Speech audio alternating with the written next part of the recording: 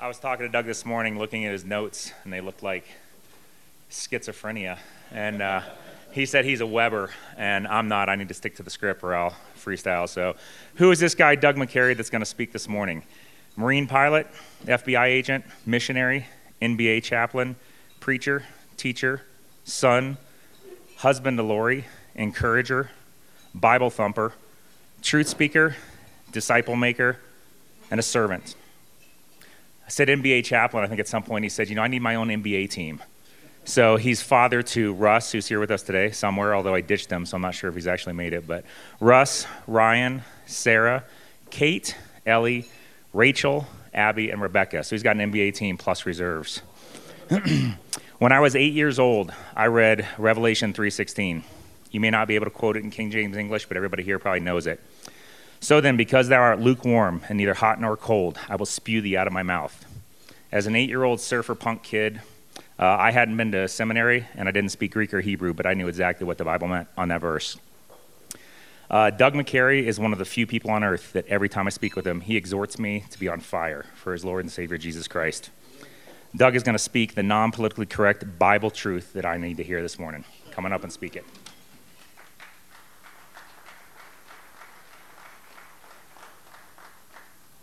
Good morning, guys. So good to be back here with you guys. Haven't seen some of you in 3 years, so I want to give you a quick update before I get started. 3 years ago, I was up here sharing, and many of you may remember I have a daughter who was waiting on a heart transplant. She was what I don't remember, I may have shared or not, she had a 2-week life expectancy when we adopted her 7 years ago, or 5 years ago. We didn't know that. We knew she was terminal, but the doctor said her life was a miracle, that they couldn't explain medically how she lived. And I was up here, and Tex Brown was here. He came up to me. I was getting ready to go to India, and he gave me this coin. In the military, you coin people. And the coining is something people would do, and you kept this coin to know that you were not alone. And if you ran into somebody, you always ask them to see the coin. It was Marine Corps, Navy, Air Force, or whatever. So Tex gave me this one about spiritual warfare. And it's from Ephesians 6. And it's got it inscribed on the back, and on the front it's got a picture of a warrior with a shield of faith, the breastplate of righteousness, all those things annotated. And he said, I want you to keep this, and I want you to know you're not alone. You have a battle buddy. I'm praying for you. I'm praying for your daughter. And that was really comforting to me. When I was in India, I'd put my hand on that, and I'd feel it in my pocket, and I'd know somebody's praying for me. And so I was hoping he would be here because my daughter got a heart transplant 1.5 years ago.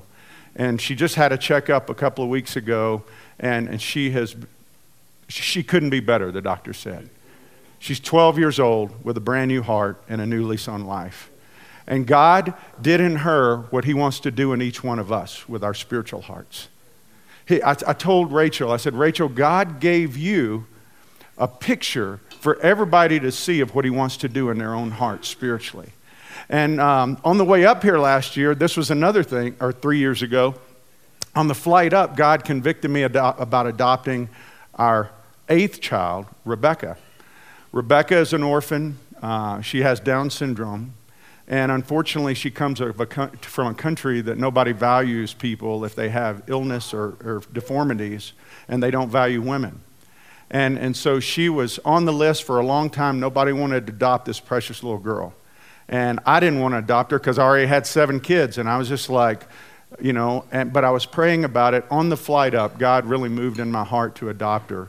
And we adopted her 3 years ago, and it's been an incredible journey of watching what God has done with her. We have another child with Down syndrome named Abigail who has autism and Down syndrome. So I have 2 daughters with Down syndrome, 5 adopted daughters from China, 3 adult kids who are married. I have 3 grandchildren. And I'm convinced God did all that in my life to soften my heart to be able to receive his truth and to have a living illustration that takes away any excuse from any guy to say, I don't have time to read the Bible or to spend time in prayer. Because God still moves me to get up in the morning and spend time in his word every day and to spend time praying to him every day, even though I have all these other responsibilities. So if you think your life is busy, let me send my 5 daughters over to your house for about a week, and you'll see how freed up you really are. Because I'm going to tell you right now, it is tough. It is really tough. I was sharing with Mike. I had to call my wife and repent on the way up here because I was at the end of my rope a couple of days ago just from the pulling of everything. There's a lot of stuff, and we all have things that pull on us. And as men, you know what God calls us to do? He calls us, like Paul said to Corinthians, to act like men. And unfortunately, the men in our country have been neutered in the church. We have been neutered in our culture, and as men, we're pseudo-men. We don't really act like biblical men, because we've allowed the culture to so influence us that we've become okay with sin. And let me give you an example. Jermaine Simmons, pastor of a fairly large church in Tallahassee. I don't know if you heard about him, but just over a couple of weeks ago, actually it was about a month ago now, he was caught having an affair with a woman in the church by the husband. He just wrote a book about what it means to be a godly man. And this was all over newspapers across the country. You know why? Because when the man came home, the man got the call from the school because the school tried to reach the wife. They couldn't reach the wife. And when they couldn't reach the wife, they called the husband. Husband goes, picks up the son, takes him home, finds the pastor in bed with his wife. And so he goes, I'm going to kill you. Goes and grabs his gun. I'm going to kill you both. So the pastor, doing the wise thing, bolted out of the back door. But he didn't have a stitch of clothes on. And so he's hiding out by a fence, stark naked. And this guy has a gun. His wife's begging him not to shoot the guy. The police show up, and this guy takes off from the house with the pastor's clothes, his car keys, and his cell phone. And that made stories all over the world, actually. It was over in London in their newspaper. This guy stands up 1 week after that happened and said, you know what? What I did was wrong. And I'm sorry, but I am not stepping down from being a minister in this church, and I'm going to ask you to forgive me because I'm no holier now than I was a week ago, which is true. But what he did was so offensive to our God, and there are standards that our God has set for his people. And we have confused consequences with grace. And God says, when you choose as my children to do things that go against my word, there will be consequences. And those consequences are for an example for others. And I chastise you, I discipline you because I love you. And it's not a bad thing, guys, to have discipline. Look at Nick Saban. Do you think Nick Saban goes up to somebody, Charlie, when they're not doing their job, and he goes, you know what, Charlie, it's okay. You know, you didn't block well, but that's okay. You're going to be all right. No, what does he do? He gets in the guy's face, and we have stopped being men telling other men what it means to be men. And that's exactly what Paul did to Timothy. Paul was with Timothy for almost 20 years building into him. And you know what? He sends Timothy to Ephesus because they had all kinds of issues in Ephesus going on. And here's the problem. This was 40 years after Christ was crucified. So this is very young in the church. And the church is already having false teachers from within. They're already having these kind of issues with sexual immorality, with money-hungry leaders. All these issues are infiltrating the church because that's how Satan works. And Timothy was a little timid. And it looks like from what Paul was addressing, he was almost even being tempted. And Paul didn't want that because it was so important for his man, God's man, to be saying what God would say. And I just want to ask you to think about this as we go into this passage today in 1 Timothy 6:11. I want you to think about your life. I want you to think about your legacy. What will you be remembered for? What will you be remembered for? 2011, Steve Jobs died. The greatest innovator, probably one of the greatest innovators in history. At the time of his death, he was worth over $10 billion. By 23, he was worth $1 million. He died from pancreatic cancer. When he died, he was on the Apple board and the Disney board. He's been known as one of the greatest CEOs and innovators in history. But you know what he says?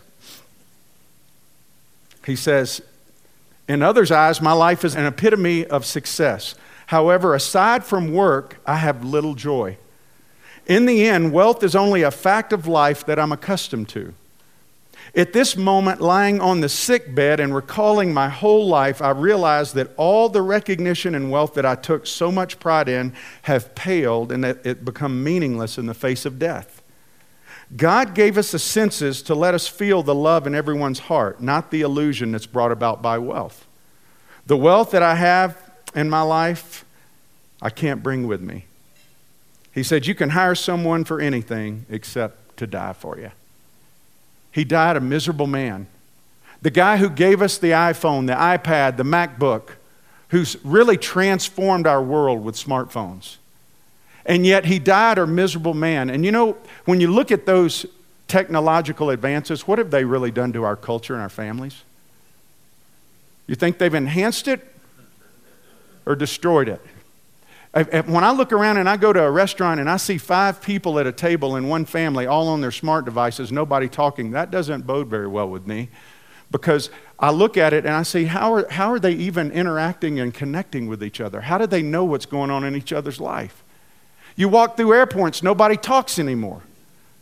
You can't even begin a conversation because everybody's got their earphones in. Nobody wants to talk. And we've become isolated as a culture. And as the church, we've fallen trapped to it too. And what God says is He tells us to act like men in His Word. And Paul is telling Timothy, Timothy, man of God. This is the term he uses. Now, if you know anything about that term, it's only used 3 times in the New Testament. One in a generic way. To Timothy is the only guy referred to as the man of God in the New Testament when Paul addresses him that way in 1 Timothy 6. In the Old Testament, it was used over 70 times. Moses was referred to as man of God. Elijah was referred to as man of God. Many prophets were referred to as man of God. David was referred to as man of God. And what the word really meant is someone who communicated God's word for him to people. And do you know, each one of us, if you profess to be a believer, you have a responsibility to communicate God's word to people. You may not feel like you do, but the Bible is explicitly clear that we are ambassadors. As though God was interceding through us to reconcile people to Himself. Now, you may be here today and you may not really believe what the Bible says. You may not even be in a relationship with God. God may be something you've thought about, you've toyed around, but really, and I want to apologize to you, and at the end, I'm going to tell you what God really wants from you. But this message is really for people that call themselves men of God, people that want to be that man. That's who this message is for today. Because that was Timothy. Timothy was with Paul for 20 years, and Paul recognizes that Ephesus is in trouble, so he sends his man in there, and he tells him, first thing he says in verse 11, he says, but as for you, O man of God, flee these things. And we go, what things? You have to go back a few verses. For the love of money is a root of all kinds of evil. It is through this craving that some have wandered from the faith, and they've pierced themselves with many pangs. People have plunged into ruin and destruction seeking money, seeking power, seeking wealth, whatever it is. He's referring to those things, and he says, you, Timothy, flee these things. So the first thing that a man of God does is he runs away from the things of the world. God calls us as His men to run away from the things of the world, which He lays out as the love of money. You know, we would include sexual immorality too. That's the way of the world, isn't it?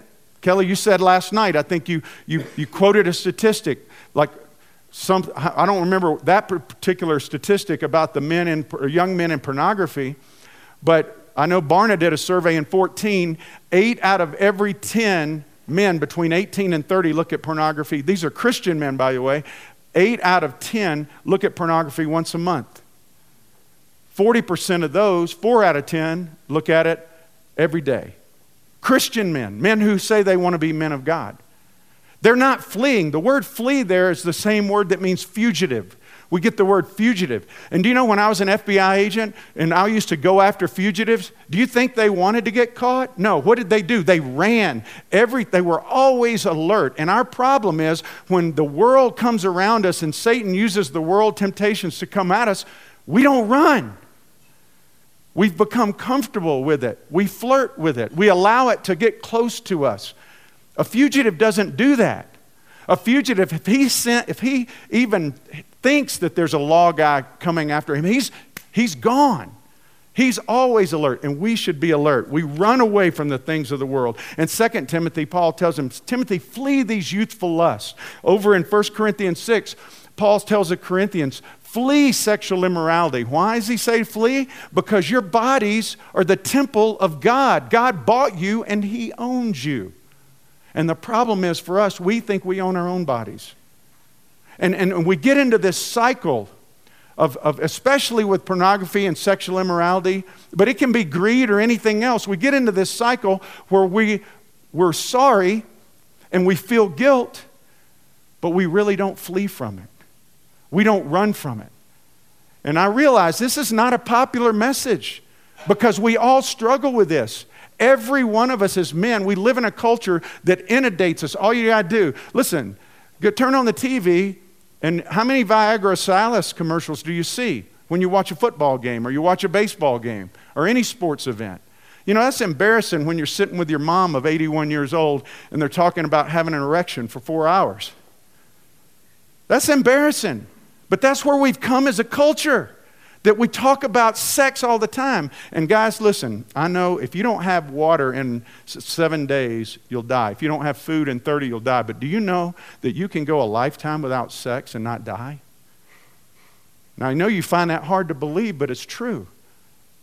There are people that do that. I have a friend named Mike Perkins who was in the FBI with me, and he's given me permission to share this story. 5 years ago, his wife was diagnosed with dementia, and basically she's been working backward in her emotional state for 5 years to now she's like an infant. He has to do everything for her, and really he has had no sexual relations with her in 5 years. And he's a man of God. And he's loved her. He don't complain about it. He does it with joy because he is a man who knows what God has done for him. And he's grateful.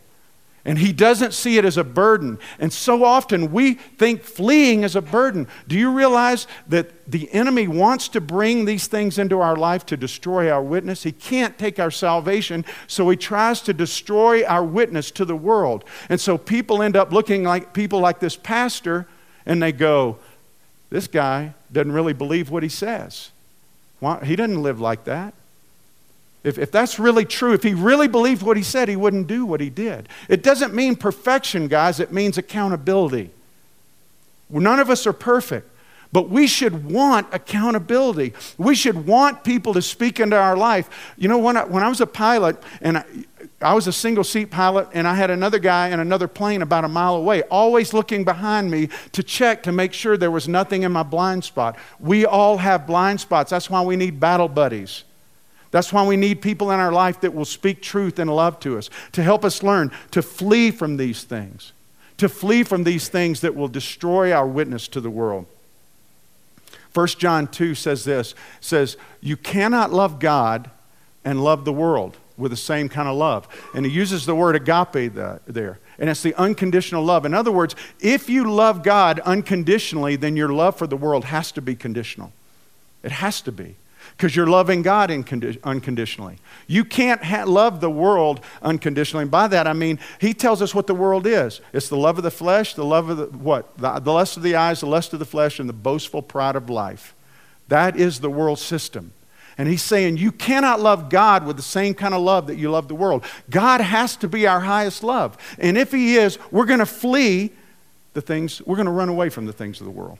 That's what he says. That's the first thing. Then he says at the second part of that verse, he says, pursue righteousness, godliness, faith, love, steadfastness, gentleness. So the man of God runs away from the things of the world, but then he what? Runs to the things of God.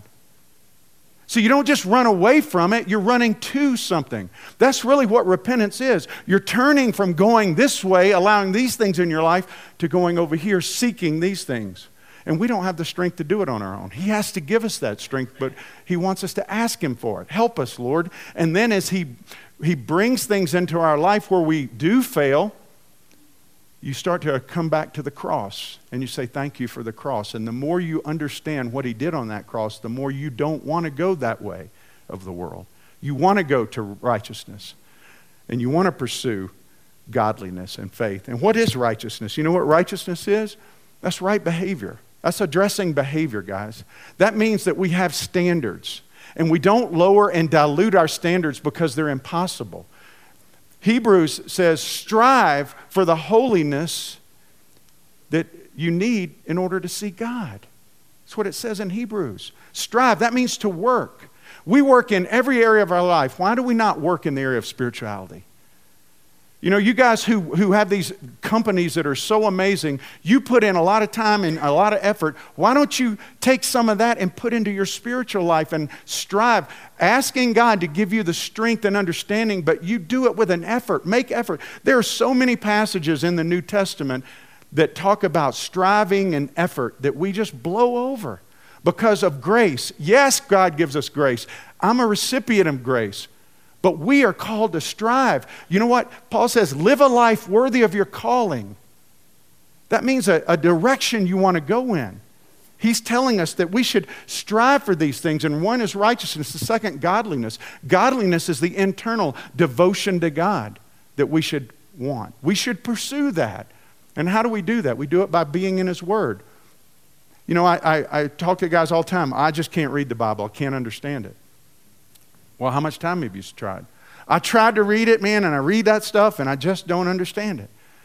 I said, let me ask you a question. When you were 3, could you understand textbooks about algebra?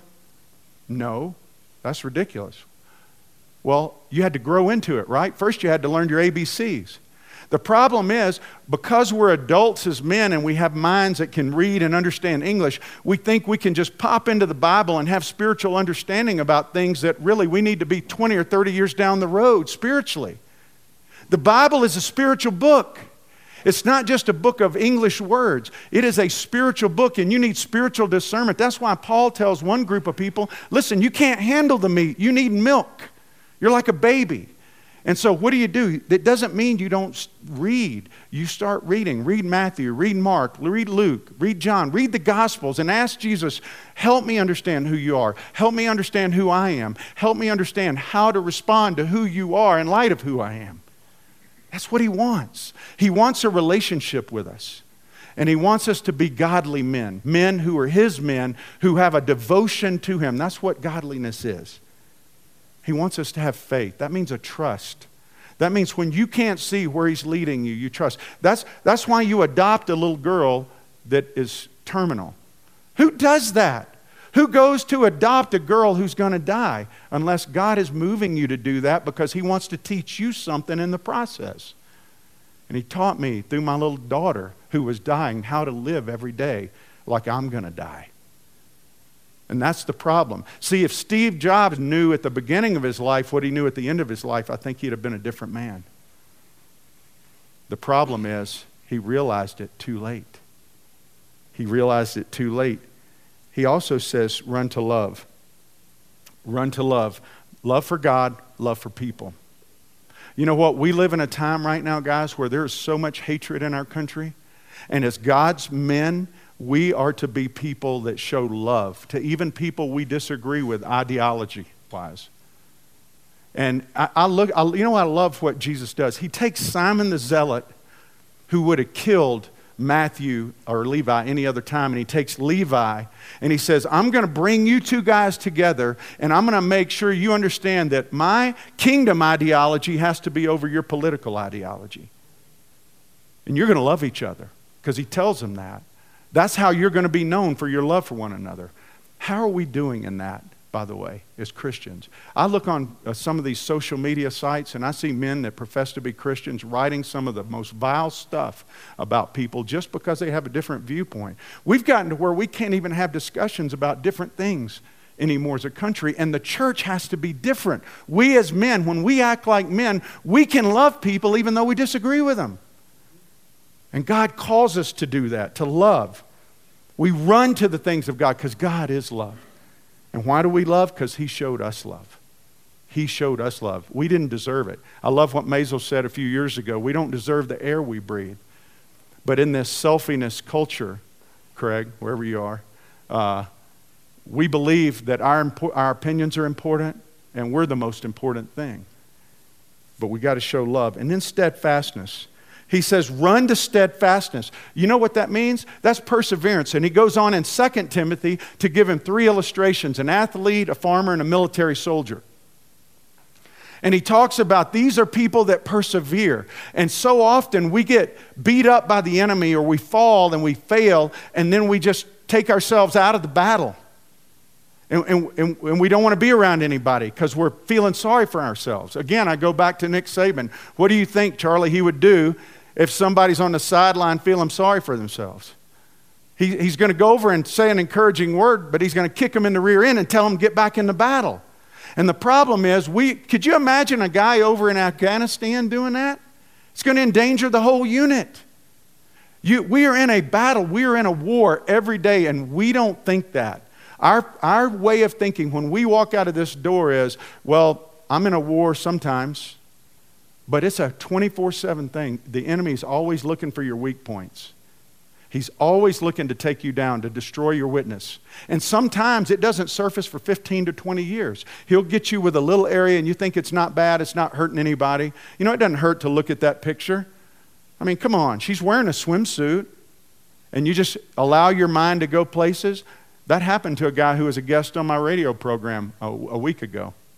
He talked about how God allowed him to go there, but he made the choice. And he started looking at pictures that led to other things. 20 years as he's in ministry with Fellowship of Christian Athletes now, he ends up committing something that was so heinous that he had to step outside of ministry. And his wife, the gracious lady that she was, ended up working it out with him after years of counseling. And now you know what God's done? He's taken that guy's failure and used it as a way for him to now minister to people who struggle with pornography. And over the last 20 years, you know what's happened? He's ministered over 1,400 men and helped them gain victory in that area. Because now he's running from this to this. He's running to Jesus. He's steadfast. He didn't give up. And finally, he says gentleness. He says gentleness. That's meekness, humility. I love what Jesus says. Blessed are the poor in spirit, for theirs is the kingdom of God. He starts off the Beatitudes with that one. You know why? Because humility is the beginning point for all of it. If you want to be God's man, you're a humble man. You're a humble man. And it's hard to be humble in this selfishness culture, isn't it, Craig? It's hard. But God calls us as His men to be poor in spirit. Why? Because we have nothing to offer. Anything good you hear coming out of my mouth today is not from Doug McCary. It's from the Spirit that has taken root in my heart, that has been just pounded and beat in over years of learning very hard lessons to show this truth in Scripture being lived out and fleshed out in a daily life. A dying to myself. That's really what the Christian life is about. It's not what you hear in some places. It is a dying to self. Jesus said, listen, if you want to follow me, you got to deny yourself, take up your cross, and follow me. And that's why he goes on to say in verse 12, he says, fight the good fight of the faith. Guys, do you fight every day like it matters? You see, you run away from the things of the world, you run to God, but you fight every day like it matters. Jesus said in Matthew 5, when he's talking about specifically the issue of lust, he says, if your eye causes you to sin, pluck it out. Your hand causes you to sin, chop it off. This is serious business. This is not light stuff. You fight. You fight. You fight every day. Why? I'll go on back again to 1 Corinthians 6. Because you're not your own. He bought you. He owns you. And He wants to use you to bring people into the kingdom. What do you fight against? You fight against Satan. You fight against the world. You fight against selfishness. You fight against sin, false teachers. Paul says, I buffet my body so that I will not be disqualified. In other words, his witness will not be disqualified. He can tell people the truth about Jesus so that people can be reconciled to God and they won't end their life like Steve Jobs, miserable without joy. That's what he wants. Because our citizenship isn't here, guys. This is temporary. Finally, he says in the last few verses, 13 through 16, he says, I charge you. That's like a military term. I commission you, Timothy. I charge you in the presence of God who gives life to all things and of Christ Jesus, who in his testimony before Pontius Pilate made the good confession. He just throws Pontius Pilate in there. Why? Reminding Timothy of Jesus. Jesus is our model, who when he was reviled, he said, Father, forgive them. He reminds Timothy that to be faithful no matter what. Jesus was faithful all the way to the cross. And for you guys who don't know him very well yet, that's what he wants more than anything else. He says, he created you and I for a dependent relationship. And because of our sin, our selfishness, our chasing after the world, that relationship was broken. But in his mercy, he sent his son Jesus to die on the cross. He was a perfect man. He was born to a virgin. He lived a perfect life. He healed the sick. He raised the dead. He said, I'm going to die on a cross, and 3 days later, I'm going to rise again. And when I do, if you will place faith and trust in me and repent of chasing the world and trusting in your own righteousness and place all your faith in me, Jesus Christ, then I will inhabit you. I will send my spirit inside of you. I will transform you for the inside out. You will no longer have a desire to chase the world. You'll have a desire to chase my Father. You will fight every day like it matters, and you will be faithful no matter what. Because even when you are faithless, I will be faithful, he says. That's what he says. That's what he wants. Be faithful no matter what. So I started this story, this message with Steve Jobs. I want to end with a guy named George Mueller. George Mueller was a wealthy man who lived in London. But George Mueller was called into ministry in his mid-20s, and he sold everything. His net worth was 0.000019% of Steve Jobs' net worth. Did you get that? 0.000019% when he died. But he died a man full of joy. You know why? By the end of his life, he was caring for over 2,000 orphans. He bought land, built buildings, fed and cared for the orphans and the workers without public request for money or special offerings, not even private letters sent out, only prayer. And this is what he said, and it's so incredible. He said, there was a day when I died, I utterly died. I died to George Mueller and his opinions, his preferences, his taste and will, and died to the world, its approval or condemnation. Died to the approval or blame of even my brothers and friends, and since then I have studied only to show myself approved to God. The last part of what Paul tells Timothy is, he says, hold on to the good confession, to keep the commandments unstained, free from reproach, until the appearing of our Lord Jesus Christ, which he will display at the proper time. He who is the blessed and only sovereign, the King of kings, the Lord of lords, who alone has immortality, who dwells in unapproachable light, whom no one has ever seen or can see. To him be honor and eternal dominion. He's the King of kings, he's the Lord of lords, and you have a choice. You can bow now to him or you can bow on the other side, but one day you will bow, and he wants his men to be people who bow now and are unashamed in their testimony before the Lord and before the world. And so, guys, I'm calling you to, when you walk out today, to do what Craig said yesterday. Don't make it someday. Make it today. Flee the things of the world. Run to the things of God. Fight every day like it matters. And be faithful no matter what. Let's pray. Father, we love you. We praise you as the God of the universe, the Creator, the one true and holy God. There's none like you. Father, we repent as men for our lax view towards sin and our lax view, Lord, towards your standards. Be merciful to us, Lord. I pray that today there are men here, I know, Lord, that maybe struggle in their relationship with you. They may be struggling with a particular sin. Lord, today let that change. Let them call upon the mighty power of Jesus, Father. Let them call upon the blood that we sang about, Lord, the blood that can heal us, the blood that can cleanse us, that can change us. Thank you for what you did on that cross. Thank you for dying for us, Lord. And if there's somebody here that has never bowed their hearts to you, they've never trusted you, I pray that right now, today, Lord, they would do that. In their own hearts, where they are, in their own words, silently, they would say to you, Lord, I want to be your man. I want to follow you. I want to run away from the things of the world. In their own words, I want to trust you. For those, Lord, that have been your men, that have been distracted, me included, Lord, we're sorry. And I pray that, Lord, we would take a moment now just to reflect on areas that you want to deal with in our life. We would repent and turn to you.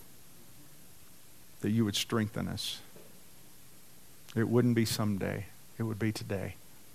Thank you, blessed Father. Thank you for your Son, Jesus. We praise you. To him be the glory. Amen.